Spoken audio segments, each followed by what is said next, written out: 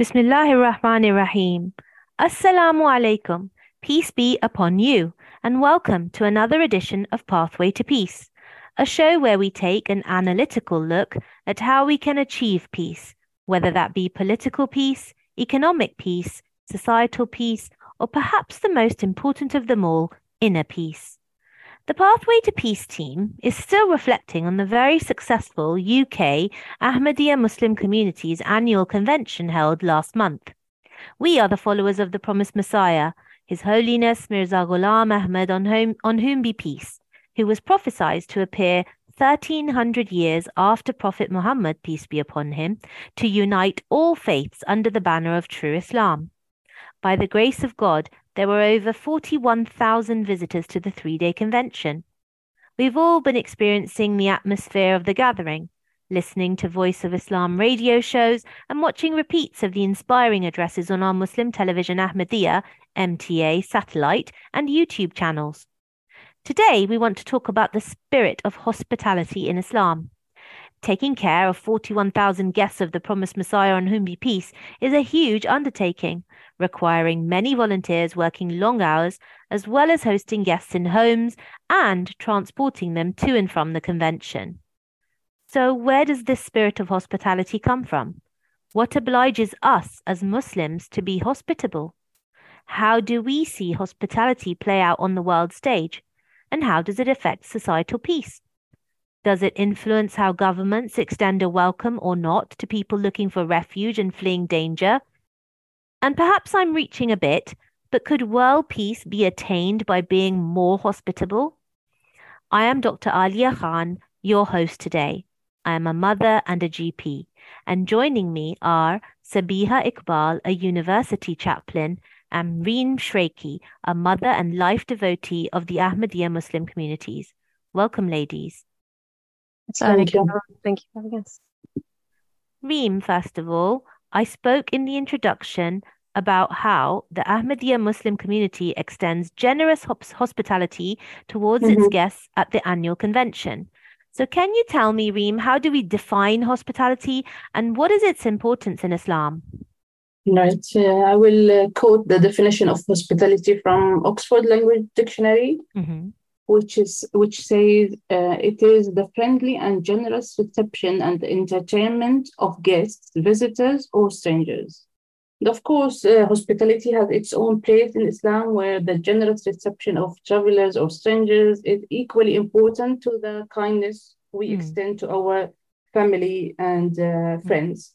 So each year, His Holiness, the fifth Caliph of the Promised Messiah, Hazrat Mirza Masroor Ahmad, may Allah be his helper, reminding us in his addresses, about our responsibilities, especially during the annual convention, as you mentioned, because we are the host here in the UK. So we have responsibility towards the guests. For example, in Friday's sermon, July 2009, His Holiness stated, hospitality is a courtesy that is mentioned in the Holy Quran with reference to Hazrat Ibrahim, peace be upon him. It is mentioned twice.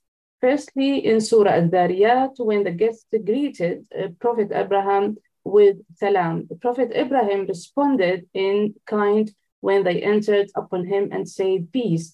He said, peace. They were all strangers to him. The apparent significance of this is that they both wished each other peace. However, according to lexicon, a distinction has been made. The guests greeted with the word salam. However, Hazrat Ibrahim responded with salamun, which has more eloquent connotation. So Huzur here explained that the greeting of salamun signifies lasting peace. This was the high standard of the morals and courtesy of a prophet of God. So by citing this example, it is indicated to us that as the nation of the Holy Prophet, peace and the blessings of Allah be upon him, we should always follow this standard to welcome guests, thus expressing and conveying our delight at receiving our guests. The Quran also goes on to state that Hazrat Ibrahim, on whom be peace, made a prompt arrangement to serve the guests, and he went quietly to his household and brought a fatted calf. Yes, Reem, it's really helpful that you've explained that as well, because His Holiness, Hazrat Mirza Masroor Ahmad, may Allah be his helper, explained that God likes timely hospitality, extended in the best possible manner, that one can afford as well, and something, which is within your ability to be able to provide. And in Surah Al-Dariyat, the subject matter isn't just of hospitality, by mentioning it, it's the excellent civility that has been cited, that in spite of being strangers, they were greeted and served in a fine manner. Preparation for their hospitality ensued without any questions asked. And Hazur, has said that God loves this quality, and it's a characteristic of Islam. And it tells us that whether you are seeing an enemy or a friend, hospitality must be extended to both, a stranger or a friend. That's right. And we'll see the effect of hospitality on conflict later in the show. But I think you're right that the fact that he didn't know why they were coming, and yet he immediately went into his house and brought out food for them is, I think, a reflection of his high morals and the fact that he welcomed them nonetheless. So let's keep on with the status of hospitality in Islam and how it reflects one's character, Reem. From the beginning, let's start from the beginning of Islam, when the Holy Prophet of Islam, peace and the blessings of Allah be upon him, received the first revelation while he was in the cave of Hira. He returned home trembling from the awe of what had happened to him, and he told his wife Khadija what had happened. So she comforted him and told him that Allah will never disgrace you. And the reason behind her confidence that Allah will never cause him any harm is his virtuous quality, which she knows very well, So she started counting them one by one. And one of these great characteristics of the Holy Prophet, which she mentioned, is that he honors his guests and serves them generously. So in other words, she was telling him that Allah has chosen you because of the way you treat your guests. So this display, of course, his superior manners, morals, and behavior towards Allah and towards his creation as well. And the Holy Prophet of Islam, peace and the blessings of Allah be upon him, also he stated, whoever believes in Allah and the last day should honor his guests. So he linked the belief in Allah and the last day with the honoring guests. So it means you should serve your guest generously and let him feel at home. That's why actually in Arabic, we say while receiving the guests, we say ahlan wa sahlan, and you can see it on our banners in our annual convention or in our mosques. Also, It's written in Arabic. But, it is translated into English as welcome, but in reality, it has more deep meaning, because ahl in Arabic means family and sahl means ease.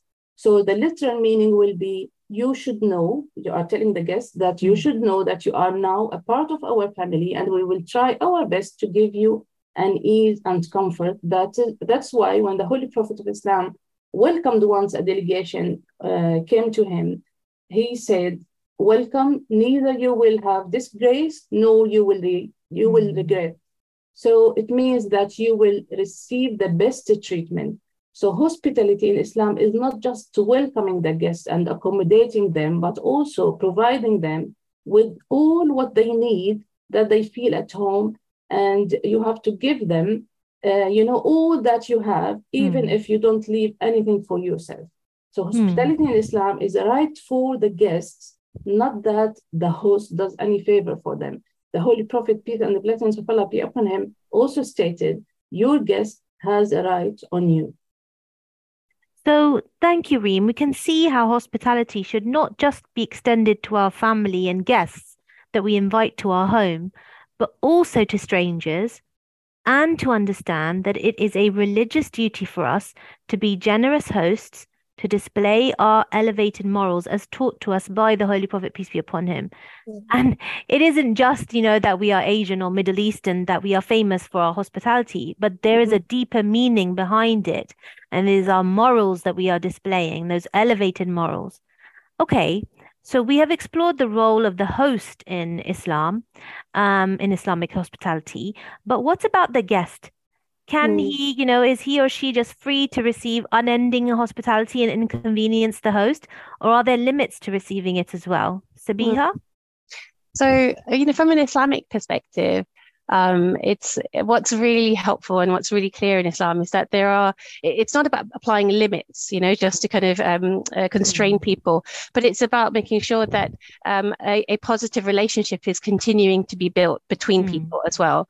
So there is a limit as such, as three days as a guest. What's really important, as a guest is to remember that permission should be sought. One shouldn't just show up unannounced, and at certain times of the day, as is mentioned in the Holy Quran as well, you shouldn't turn up unannounced at somebody's home, or to visit somebody. And if the host, or the person that you're going to see says to you that they can't receive you at that point, that you must leave, that you must make sure that respect that. Absolutely. Yeah, absolutely.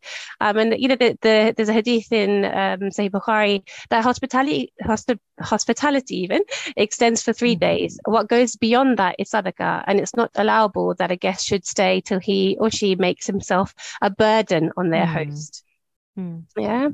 I think you've mentioned the annual convention of the Ahmadiyya Muslim community just a moment ago, and every year His Holiness Hazrat Mirza Masroor Ahmad, the head of the Ahmadiyya Muslim community, reminds us of our responsibilities as hosts, as workers and volunteers at the annual inauguration at Jalsa Salana, but also to the guests as well. It's really important that guests, remember that they are there for a reason, to be able to receive, to be able to enjoy themselves, to listen to the proceedings as well. And it's important that they remember that they also have a responsibility in building that relationship, in understanding that if there are some shortcomings, perhaps, that they bear them patiently. So showing patience, showing kindness and tolerance is a two-way thing. Yeah. So it's really important that, that those are the principles that people, come with that sort of mindset as well. And I'm sure we'll go on to talking about the moral kind of qualities that we should have as well. But it's really important that we show that respect. We don't outstay our welcome, and not to be a heavy burden on the host in any way, whether that's financially, whether that's with material things that we might need. Where possible, make your own arrangements. Plan ahead. Convey or communicate what your needs might be. I think it's really important those messages, we're reminded of every year and shared, because if we forget as human beings, and as travelers as well, we forget that sometimes. You're right, and I like the way that you talked about the fact that be patient with those people who are on duty and who are serving you, and don't be short with them. Don't make them upset. If you're upset yourself, don't make them upset. Actually, it's better to be content with what you've received. And reflecting on the annual convention that's just passed, I find that I was more content. I did find the service was very good. The weather was awful, but the service and the way that we were served food, etc., etc., I found it much better organized, and as a result, I was content. So I didn't go around with a bad mood or anything. I was very grateful for what I received, and I hope that the other attendees were the same. Yeah, absolutely. Reem? We have also to think and to speak about the refugees, of any country. There is Arabic proverb saying, "Oh, stranger, be polite." So with refugees, if a country has afforded you safety and the place, a shelter place, for you and for your family, then you have also to serve this country and to be loyal in return. So that's why Huzur, His Holiness Hazrat Mirza Masroor Ahmad, the fifth Caliph, may Allah be his helper, is always reminding us with our, responsibilities in whatever we are, in this society. So he also speak about this point. So I quoted from his address in 2012 at the military headquarters in Koblenz, Germany. He said, "The Holy Prophet Muhammad, peace be upon him, himself taught that the love of one's nation is a part of your faith. Thus, sincere patriotism is requirement in Islam. To truly love God and Islam requires a person to love his nation. It's quite clear, therefore, that there can be no conflict of interest between a person's love for God and love for his country. Hence, it is impossible that the love a true Muslim holds for God could never prove to be an impediment or barrier preventing him from displaying true love and faithfulness towards his country. And also in one of the interviews he made, His Holiness once stated, "For me, true integration is to love the country in which you live and to be completely loyal to it. Thus, all immigrants should be loyal to their adopted nation. They should truly love it. They should honor it. They should be law-abiding and work for its prosperity and progress. This is integration." Yes. Sabiha? Yeah, it's interesting, isn't it? That especially, as we've seen people who've, come as refugees, sometimes it becomes difficult to be able to find one's place and to be able to find, themselves and settle themselves down. It can be quite difficult, as we can imagine. And we've seen that, sometimes people can be misguided, some people who can or have been afforded refugee in the UK, for example, may tread paths of violence, against the West. And it's important to remember that this isn't something that Islam advocates for. That if you are finding refuge in any country, you're encouraged to, Islamically, particularly, to show that loyalty and show that love for that country, and find your place in that country as best as you can.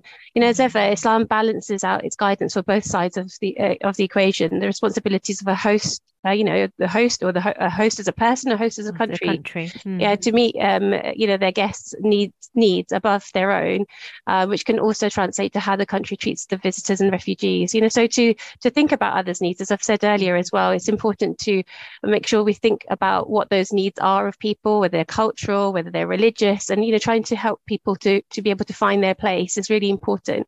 A host has that responsibility, but the guest also does as well, not to make demands that will inconvenience the host, but instead display gratitude and therefore, as Sister Reem mentioned as well, loyalty. It's a two-way relationship. I agree, Sabiha. And while you were talking, I just suddenly thought about, you were saying that how does the host make allowances and accommodate people who have come from different countries? And obviously working in health as a GP, I see a lot of evidence of that. I have some patients who don't speak English, and Polish or Bangladeshi may be their first language instead. And I know that I can go onto the NHS website and I can get information leaflets that are printed in other languages specifically for this reason, because the health needs of a refugee or a visitor to this country are still important. And this country, as a host, has therefore made allowances for people to still receive the information in a language that they can understand. And the same with interpreting services. I have access to interpreting services that are completely free of charge for myself as a user, but also for the customer or the patient, so that, we can speak a language, they can understand what I'm saying and I can understand what complaint they've come in with and how I can help them. So you're absolutely right. I was just reflecting on what you were saying. And so a country that is your host and has done this and has made so many allowances for you, so many others that I could list, people who are seeking asylum and they are housed for free of charge, given food, given, allowed to work once they have got their status, etc., etc. You're right. It's a small thing to do to then offer gratitude and loyalty to that nation. You're right. Relating it to my own line of work as well. So I work as a Muslim chaplain in higher education at university. And when we receive our students as well, we have that responsibility to help them find their sense of belonging, to settle in, whether that's helping them with lowering the barrier of language, or whether that's helping them find local produce that they might need, whatever it is, it's being able to help each other is really, really important. And in my role as a chaplain, that's what I'll try and do in my day to day. And it doesn't matter what faith a person is, what country, nationality nationality they're from. Islam, is what guides me, and that's what is guiding me to be as helpful and to serve others as best as I possibly can. And generous. Yeah, absolutely. With your help. It also reminds me of a saying of the Holy Prophet Muhammad, peace and blessings of God be upon him, where he said that Gabriel impressed upon me kind treatment towards the neighbor so much that I thought he would confer upon him the right of inheritance. And it reminds me of that, because the neighbor in this instance isn't just your physical neighbor next door. We're reminded during the annual convention as well, the person next to you, the person that you travel with, that everyone's your neighbor, the people that you work with, your patients. If we treat all each other with that kindness that that God has asked us to, then inevitably it would lead to a more peaceful society. Absolutely. And that's taken me so nicely to my next question. Reem, what is the relationship between hospitality and morals, and how does it lead to societal peace?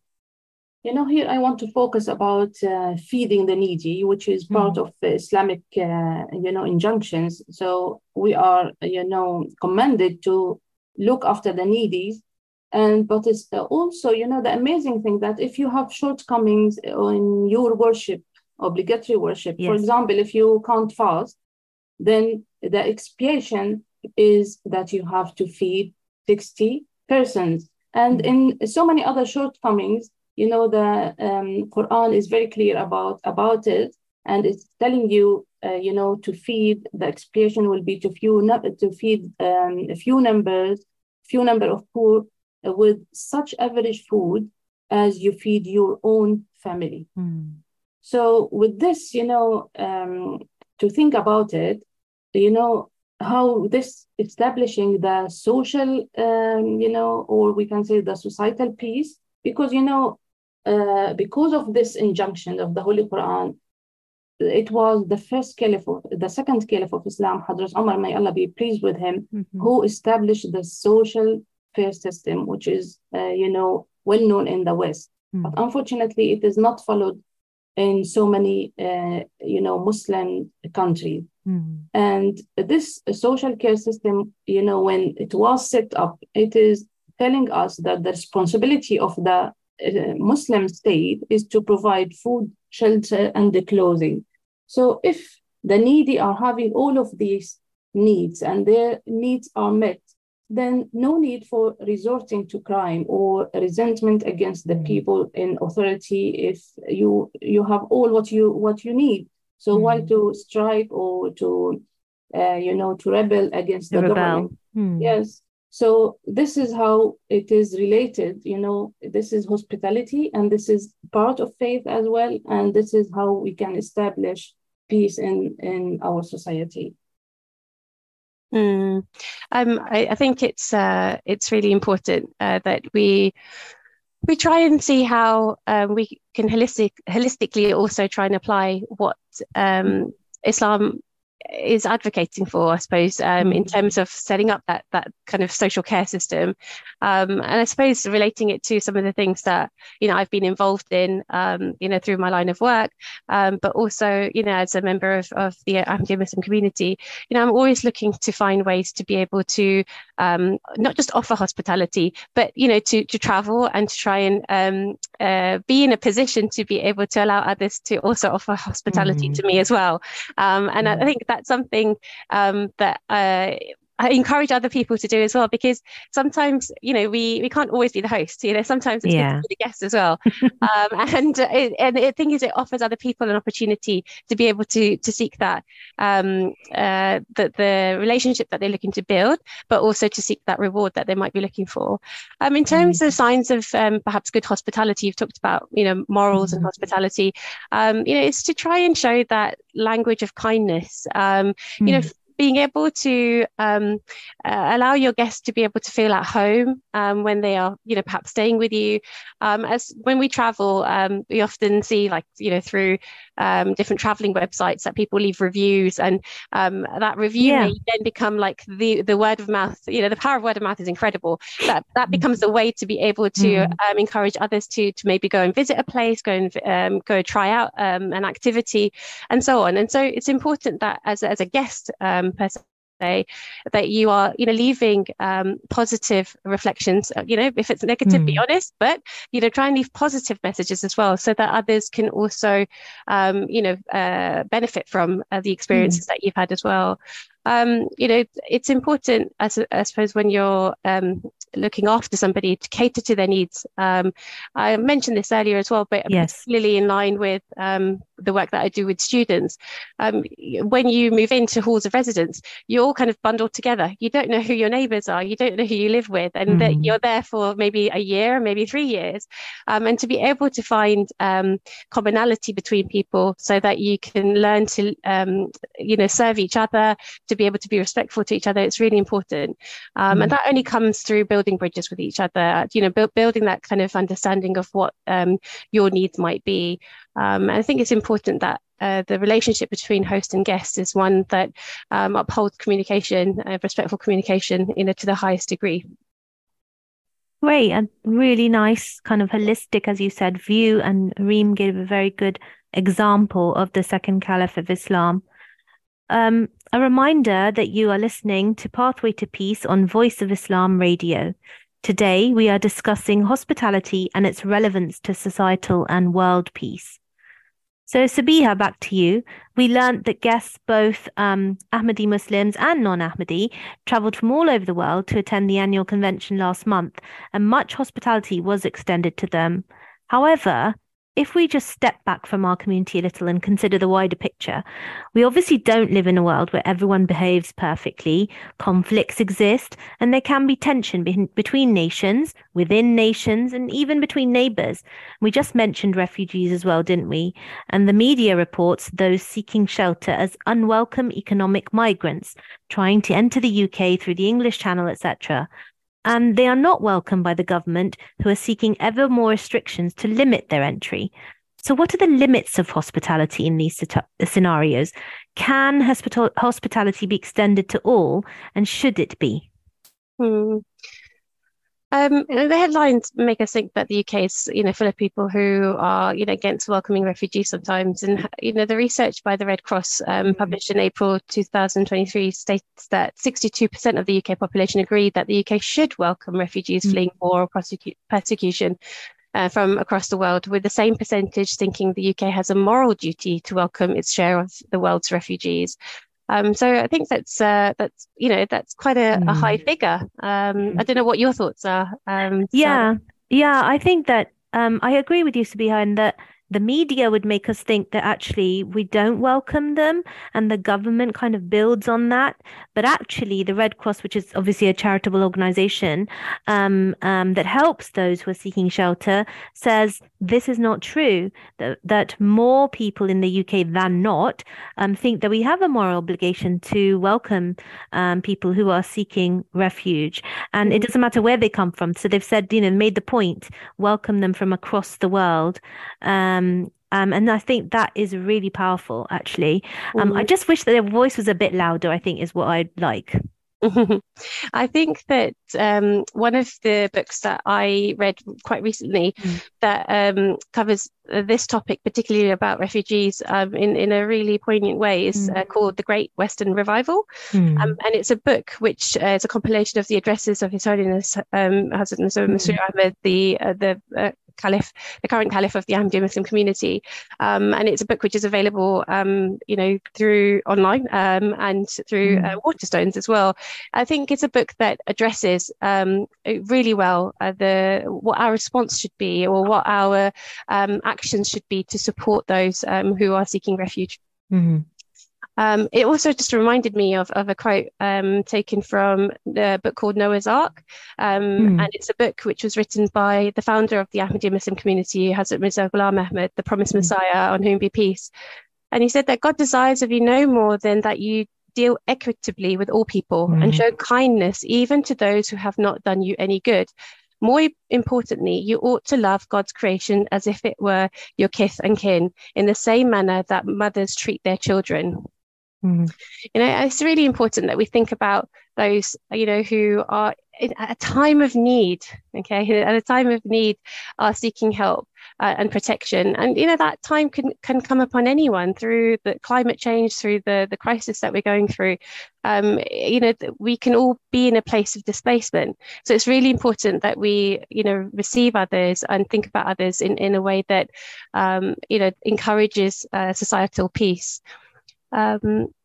I think this is also a time where the story, Sister Alia, I recall that we spoke about before, about a traveller who came to the Holy Prophet Muhammad, peace and blessings of God be upon him, who sent the Holy Prophet of God, Prophet Muhammad, peace be upon him, sent a message to his household to send some food. And the reply came that there was nothing in the house except water. The Prophet, peace and blessings of Allah be upon him, asked his companions who among them could arrange for some food. And Ansari said he would.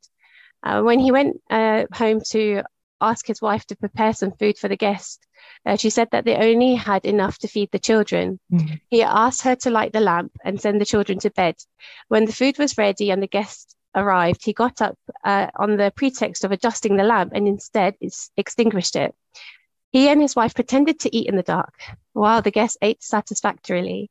The next day, when the Ansari came to the Holy Prophet Muhammad, peace and blessings of God be upon him, he laughed and said, "Your planning of last night also made Allah laugh." It is then that the following verse was revealed: "And find not in their breasts any desire for that which is given them, but prefer others to themselves, even though poverty be their own lot. And whoso is rid of the covetousness of the soul, it is these who will be successful." And that's taken from the Holy Quran, chapter 59, verse 10. I think it's a story which, that explains to us that generous hospitality should be extended to guests without any expectation of reward. And I don't know if you've got any reflections that you wanted to make on that. Yeah, I think that shows me so much, really. I think that the teachings of Islam and the examples shown by those Ansar, or the helpers of Medina, the way they welcomed the Muslims from Mecca, who literally had nothing, right? They had arrived as refugees, and they gave them whatever they had. They opened their homes to them, right? And they literally became brothers. And I think that is the example that perhaps then we should be following now, because that led to an Islamic revolution, right? And so I think, the teaching of Islam are still very relevant today. So, ladies, let's talk about hospitality and world peace efforts. Sometimes countries offer a location to host peace talks when two or more sides are locked in conflict. This is true of, for example, Camp David in the US and the Oslo Accords in Norway, facilitating peace talks between Israel and Palestine. And several countries have also offered to host peace talks between Russia and Ukraine.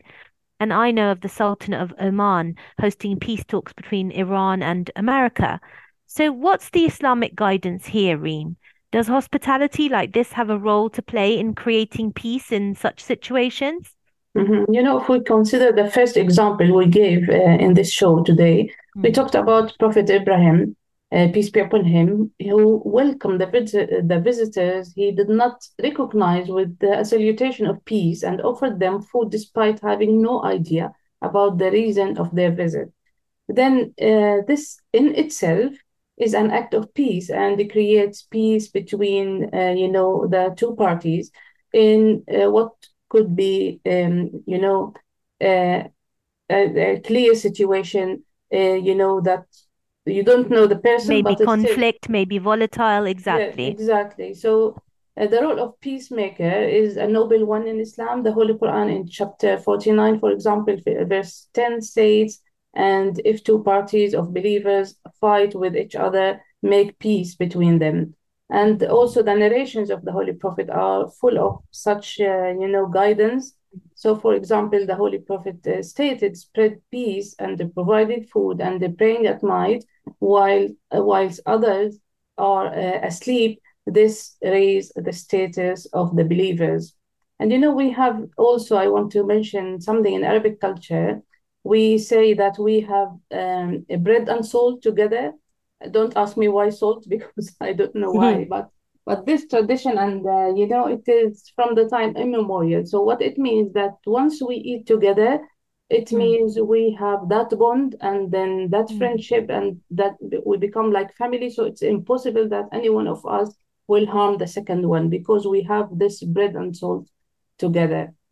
I think, Reem, that reminds me of a saying in English as well. Maybe Sabiha, you've heard of it, that when we say we have eaten together, we have broken bread together. And I think that's also similar to what you're saying, Reem, that it means that if you've eaten together, it means that you have sat next to each other, you have formed a bond now, Exactly. and that you have extended hospitality to each other. Yeah, you're right. Yeah. And also, this is the sunnah, the way of the Holy Prophet of Islam. So even at the beginning of his prophethood, so he directed his cousin and follower, Hazrat Ali, to prepare a meal to invite the people of Mecca to come, and then he can, in a peaceful, environment, convey the message of Islam to them. And he did it twice, not only once, So every time he was preparing a dinner for them, and then they will come and they will listen to the peaceful message of Islam. So, and that's why also we are following his sunnah, we are following his tradition in all of our program when we are coming together when or we have interfaith programs, or we are inviting the guests of who are non-Muslims or non-Ahmadis. We are inviting them. We are also providing them with dinner, because in such environment you feel that you are sitting with family and with friends, and you can speak in amicable way, and then know each other in such environment. So the Holy Prophet taught us that, and we tried, to follow his footsteps, and by this we established peaceful ties with the people. No, absolutely. And I think it's, following the Holy Prophet Muhammad, peace and blessings of God be upon him, his example, we're all reminded that, as he said in his words, a true Muslim is he from whose tongue and hand all others are safe. Right.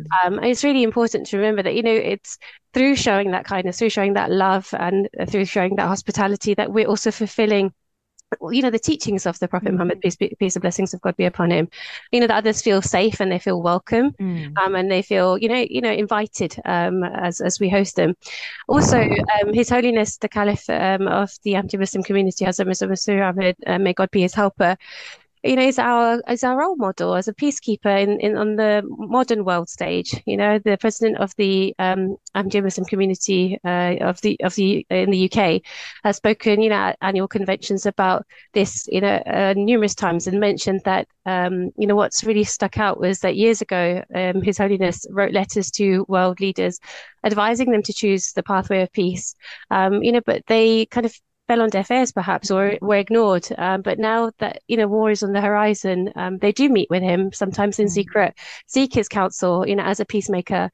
And Huzur, as we call him lovingly, His Holiness Hazrat Mirza Masroor Ahmad, he always invites world leaders and welcomes them peacefully with hospitality. And this is mentioned over and over again, by different dignitaries, who provide that testimony, who say that that's how they were received, and how warmly they were received, and how they felt. He doesn't resent, does he, the fact that they ignored him or they didn't respond to letters, etc. at the beginning, but when they have come back to him and met with him and sought his counsel, he's never refused them.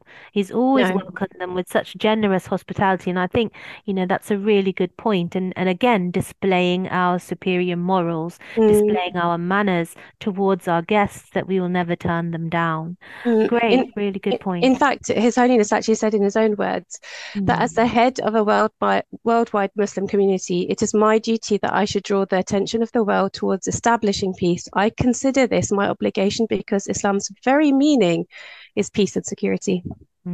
Excellent.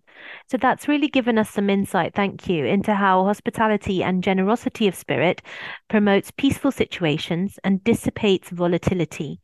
So, Sabiha, do you think there's a generational change around hospitality and welcoming guests? I'm thinking of my own childhood decades ago now, sadly, when unannounced guests would turn up. So my family would sometimes come to our house, and my mum almost knew that this might happen, and so she would have plenty of food in the freezer ready for these guests and family members. And more often not, that did actually happen. Whereas now, like I wouldn't dream of turning up at my cousin's house without planning it, in advance. And actually I would consider it rude to invite myself, and I would await an invitation. So why do you think that is? It's a really interesting question. I think you're not the only one with that experience. And I think it continues. And I don't think it's just perhaps a Asian or a Muslim experience necessarily. I think it transcends that. In fact, I was reading a verse in the Bible, in Romans, where it's mentioned, do not be afraid, seek out opportunities to show hospitality, for in doing so, some have entertained angels without knowing it. And that's taken from Hebrews. And so I think that for me demonstrates actually that hospitality, as we know, transcends, lots of different faiths, lots of different people try to demonstrate that. And it's really important to remember that, it's not just within Islam, it's beyond that as well. I think, in terms of the generational change, just kind of having things ready to be able to serve, that's something that I think is perhaps within a culture, perhaps, to have something in the freezer that you can quickly take out without samosas or whatever it is, it's important. I think it's important to look at the Holy Quran. What does the Holy Quran say about this? And in Surah 24, in chapter 24, verse 62, it's mentioned, there is no harm for the blind, and there is no harm for the lame, and there is no harm for the sick, and none for yourselves, that you eat from your own houses, or the houses of your fathers, or the houses of your mothers, or the houses of your brothers, or the houses of your sisters, or the houses of your father's brothers, or the houses of your father's sisters, or the houses of your mother's brothers, or the houses of your mother's sisters, or from that of which the keys are in your possession, or from the house of a friend of yours. There is no harm for you whether you eat together or separately, but when you enter houses, salute your people, a greeting from your Lord, full of blessing and purity. Thus does Allah make plain to you commandments that you may understand. And that's taken from the Holy Quran, the Holy Quran being the word of God, as Muslims believe. I think it's important to remember that, as we've said earlier, it's important to announce that you're coming, be respectful of the, who you're visiting. But Islam also here in this verse encourages visiting, that it's important to build those ties of kinship, and there's no harm, so saying there's no harm, there's no kind of blame. It's to encourage that behavior as well. So it's finding that balance. It's finding what, how do you make that a balanced and respectful opportunity, harness that opportunity. A hadith, which is taken from Sahih Bukhari, which I'll read here, mentions Allah will say on the day of judgment, Son of Adam, I was sick, but you did not visit me. My Lord, how could I visit you when you are the Lord of the worlds? Did you not know that one of my servants was sick and you didn't visit him? If you had visited him, you would found me there. Then Allah will say, Son of Adam, I needed food, but you did not feed me. My Lord, how could I feed you when you are the Lord of the worlds? Did you not know that one of my servants was hungry, but you did not feed him? If you had fed him, you would have found its reward with me. Son of Adam, I was thirsty, but you did not give me something to drink. My Lord, how could I give you a drink when you are the Lord of the worlds? Did you not know that one of my servants was thirsty, but you did not give him a drink? If you had given him a drink, you would have found its reward with me. And as I mentioned, that's taken from one of the teachings of the Holy Prophet Muhammad, peace and blessings of God be upon him. And what I found through this teaching is that reminder that, it's important to continue to build that relationship, but actually through showing each other kindness, through being ready to serve, is where you'll find God. That's where you'll find your Allah, reward as well. your reward, and building that relationship with God Almighty. God is actually instructing you here to be able to put yourself in that position, to be able to clothe others, feed others, and to offer others a drink as well, because that's where you'll find him. And very interesting that reminds me that is one of the 9 points to establishing peace in the world is service to humanity, as written by His Holiness Mirza Masroor Ahmad, the 5th Caliph of the Promised Messiah, our current spiritual leader and Imam. And this is a very good book called Absolute Justice and the Pathway to Peace, and it's available for free to download on alislam.org. So I'd encourage listeners to read that book. And as I said, one of the 9 points in his 9-point plan for establishing world peace is service to humanity. And you've really encompassed that, Sabiha, when you have mentioned this hadith. Thank you. So, regarding this subject of hospitality and others we have covered in our shows, Islam provides both overall principles as well as practical guidance so that Muslims can benefit from understanding exactly how to fulfill the highest morals in the Islamic way of life. So I thought I would ask my guests to share a fond memory of either receiving or giving hospitality, and how has hospitality had an impact on your life? Reem? Yes, thank you, Alia. I think it is a blessing to be in a situation that we can practically apply the teachings of Islam. So by grace of Allah, that we experienced many experience in such a way, and I'll speak about 2 incidents happened with my husband, in recent years.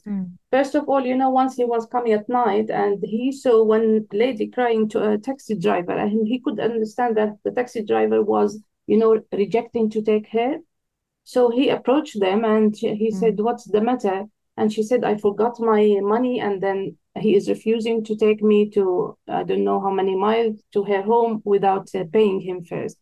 So here my husband went to the nearest ATM and he, withdrew the money which required and gave to the taxi driver. So she was telling him, "Please give me your phone or your bank details so I can pay you back."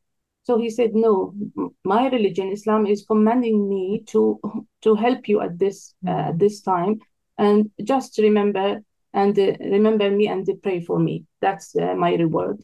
And again, once we were together and the kids in the car, and a traffic light turned red, and there was a guy, young boy who was crossing the road, and it looked to us that he had broken his leg. Wow. So we opened the window and we spoke to him. "Are you okay?" He said, "I think I broke my leg because I jumped from high place." So he said, "And I don't have money. I don't have my phone. Can you call the ambulance for me?" We said to him, "No need to call the ambulance. We will drop you to hospital quickly." So I gave him my place and I sat at the back seat with the kids, and he entered our car. And, he was amazed. He was telling us, "Why did you do so? You don't know me. I'm a stranger." So again, we explained to him that this is our duty in accordance to the teaching of Islam. And so he was, telling us that I never interacted with Muslims before, and I never imagined myself to be in the car of Muslims and to have this experience. And he was thanking us, and, he was really amazed about this. But for us, this is part of our religion, and this is our duty actually towards the creation of God. And this is also worth mentioning that part of the swearing allegiance to the promised Messiah and to enter the community of Ahmadiyya Muslim community, one of the conditions is to be kind to the creation of God. So this is part of Islam and part of our faith, and we have always to follow it. And we are lucky if God gave us the chance to practically apply it. Thank you, Reem. Is it my turn? Yes, Sabiha. I think that it's a really nice question, because it's one that I feel privileged to be able to kind of share as well. I travel I've traveled quite a lot, I suppose, within the last 2 decades, all over the world. And when I travel, I try to visit different places of worship, particularly those of different religions, and also mosques of the Ahmadiyya Muslim community. And when I've traveled, I've visited different mission houses, and or guest houses, as they're called as well, Darul Ziyafat. And these places where I've been able to, I visit the mosques, and some of them have linked guest houses with them. And the guest houses were started from the time of the Promised Messiah, on whom be peace. I mean, guest houses have been around for many, many years, but within the community particularly was started by the Promised Messiah, on whom be peace. And the service was initiated from the house of the Promised Messiah, on whom be peace. He laid its foundations, and in the beginning served guests with his own blessed hands. Sometimes, if there was a shortage of food, the Promised Messiah, on whom be peace, sent his own food for guests. And that service continues to this day for the guests of the Promised Messiah, on whom be peace. So when I've traveled, I've been able to really experience this from different in different countries. And what I've really found quite remarkable is that each country will try and accommodate me, for my needs, but also be very willing to share something of their culture, whether it's, cuisine, or whether it's, just the way that they might prepare the room that's available. They will always try and make sure that they're accommodating, but to a degree where they allow me in to be able to learn something from them as well. And that's been something that I feel really privileged to have been able to experience. And it's a place that, I feel secure, feel safe, and feel welcomed. And they're usually associated to or linked to a mosque as well. So it provides me with that spiritual nourishment as well that I'm looking for when I'm traveling, as well as the cultural. Absolutely. And I think such a good example, isn't it, of how the Ahmadiyya Muslim community welcomes travelers, members from your own community. And like you said, you had a feeling of home, most likely when you entered them, and this overwhelming feel of welcome as well. I want to add also a small story, if time permits. Yes, of course. I want to mention that I accepted Ahmadiyya in Saudi Arabia. I was living in Saudi Arabia, and there the responsible one was the late Hashim Saeed. May Allah bless his soul. And he was manager in a Norwegian Saudi company, so he had very good job, and he is also British as well. So I remember that his first floor was allocated freely for all the Ahmadis, single ones, and he and his family, they were living in the second floor. And then when I got married, and my husband is from Holland, and we want to come to live beside our Khalifa here in the UK, and I got job first in Saudi embassy, so we had to come immediately to London and to settle there. And of course it is a big shift in our life, whether myself or my husband. So Hashim Saeed and his family, who were living in Saudi Arabia, and their house in London was empty, they could just let it. They gave us their house for free of charge for 6 months till we were able to, rent our own place. So we see the example of the hospitality in our Ahmadi Muslim brothers on daily basis, actually. That's such an inspiring story, Reem, because you're right. He gave you the help when you needed it. Yes. You were in need. You didn't probably know many people in the UK either, and you, newly married, etc. And that was probably that time that you required maybe to make some savings as well, to be able to rent your own property. Such a nice example. And I'm so sorry that we've reached the end of the show, but what a nice note to reach it on with Reem's example of excellent hospitality, and Sabiha's as well. It's been such a pleasure to host this show, and I thank my guests, sisters Sabiha and Reem, profusely for sharing their experiences and their help in disseminating the true enlightened teachings of Islam. By learning of the elevated morals of both Prophet Ibrahim and the Holy Prophet Muhammad, who was promised to the world as a sign of God's mercy on mankind, we now understand how hospitality, or diyafa, brings peace to society, and gives respect to those who may find themselves in an unwanted situation where they are in danger and seeking refuge. The Ahmadiyya Muslim community's annual convention does many things. It rejuvenates our spiritual health. It encourages the forming and maintaining of brotherly bonds. It reconnects us with our leader, the Caliph of the Promised Messiah, His Holiness Mirza Masroor Ahmad, may Allah be his helper. And it teaches us by way of example that by being hospitable to our guests, we display our high morals and manners and demonstrate the true teachings of Islam. In fact, it embodies the words of the Promised Messiah, on whom be peace, who wrote that you should conquer hearts, and hearts are not conquered through wars, but through superior morals, in his book Malfuzat, Volume 10, page 437. It shows that we seek only peace as reward, and we do this for the pleasure of our Creator alone. We seek not to make further divisions on earth, but to unite mankind by following in the footsteps of the Holy Prophet Muhammad, may peace and blessings of God be upon him, and his most ardent servant, the Promised Messiah, His Holiness Mirza Ghulam Ahmad of Qadian, who came to revive the true Islam by way of the power of words and discourse and not war.